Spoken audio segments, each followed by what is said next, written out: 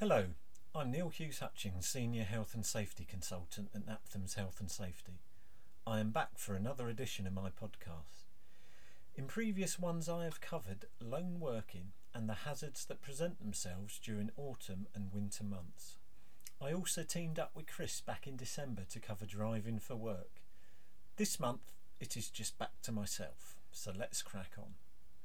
So, here we are, well into another year. Perhaps the start of a new business or financial year, and you are trying to get value for money or reduce your costs. Many organisations look to see if they can renegotiate service maintenance contracts or source new contractors to carry out works on their care homes. Do you have a procurement procedure in place, or would you just use an internet search engine to find a subcontractor to bring on board? Any care home provider or care sector organisation that uses contractors has health and safety responsibilities, not just for the contractor they procure, but also for anyone else that could be affected by their activities. So why do I need to be concerned with contractors? Remember, they are not your employees, and so they may be unfamiliar with your workplace.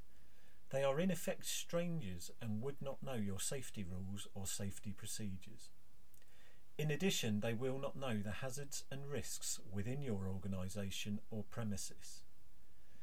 As a care home provider selecting contractors, you need to satisfy yourselves that the subcontractor you choose can actually carry out the job. You also need to satisfy yourself that they can do it safely without putting your residents, employees, or members of the public at risk. Therefore, it is prudent that you investigate your subcontractors and make inquiries. You want to find out that they have the competence to do the job you are asking them to do. We can define competence as the necessary skills, experience, knowledge, and qualifications to carry out the job. So what do you need to take into account during the procurement of contractors? The first discussion point is risk assessment. Any organisation or individual should carry out a risk assessment for the activity they are undertaking. The significant findings of a risk assessment will usually be written down unless there are fewer than 5 employees within the organisation. However, it is prudent that those organisations with fewer than 5 employees continue to have written risk assessments. Should you ask for a risk assessment from your contractor before they carry out the work? You may feel more at ease seeing a risk assessment from a contractor, but ask yourself, why are you requesting it and what are you going to do with it? You are more than likely using a contractor because you do not have the necessary skills, knowledge, qualifications or experience to do the work activity yourself. So with this in mind, are you the best person to review that risk assessment and deem it to be suitable and sufficient? After risk assessment, we move on to method statements. A method statement details how a contractor intends to undertake a work activity. It should summarise their approach to the job in hand. Like with risk assessments, you may still not have the necessary skills, experience, knowledge and qualifications to review the method statement in its entirety, but it will give you a very good idea on how they plan to carry out the work. You may consider how large a contractor's organisation is. A smaller company or self-employed contractor can undertake work just as safely as a large multinational company.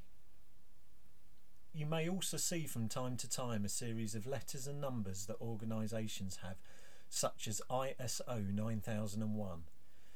These we refer to as quality management standards. It evidences that their quality management systems have been subjected to external audit and they meet the set criteria for that quality standard.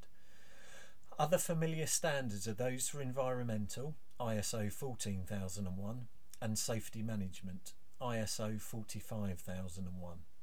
However, none of these standards are guarantees of safety, and so please do not turn down a contractor who does not hold any. On to insurances. Which ones should you be checking? It has always surprised me when people ask organisations for employers' liability insurance. This is insurance that protects the contractor's employees only, so perhaps not the most important one to check. Also, if a contractor has employees and they have no employer's liability insurance, they are committing a criminal offence. I would always recommend you request public liability insurance. This insurance is not a legal requirement, but it provides cover for the contractor if a member of the public or client of theirs claims because they have suffered injury or property damage as a result of the contractor's activities. A typical amount covered is £5 million, but for works where the risk is high, such as hot work activities, you may consider that the limit should be £10 million. Other checks you may wish to carry out are to ask your colleagues or other care homes within your portfolio on how contractors have performed. Word of mouth reviews or recommendations can assist with this process.